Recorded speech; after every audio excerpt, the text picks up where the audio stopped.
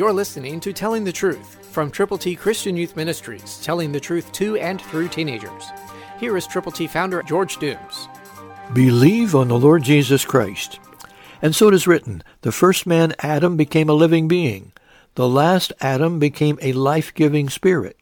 Those two Adams, and by the way, that's 1 Corinthians 15:45, New King James.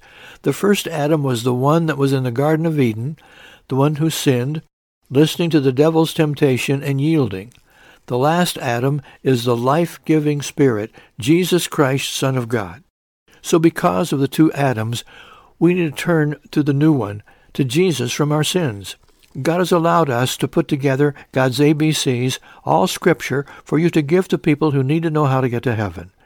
To get yours, call now, 812-867-2418. When you call, let us pray with you and for those persons for whom you are concerned. Call now to get God's ABCs. 812-867-2418. 812-867-2418. Let people know that God loves them, that Jesus died, was buried, and rose again.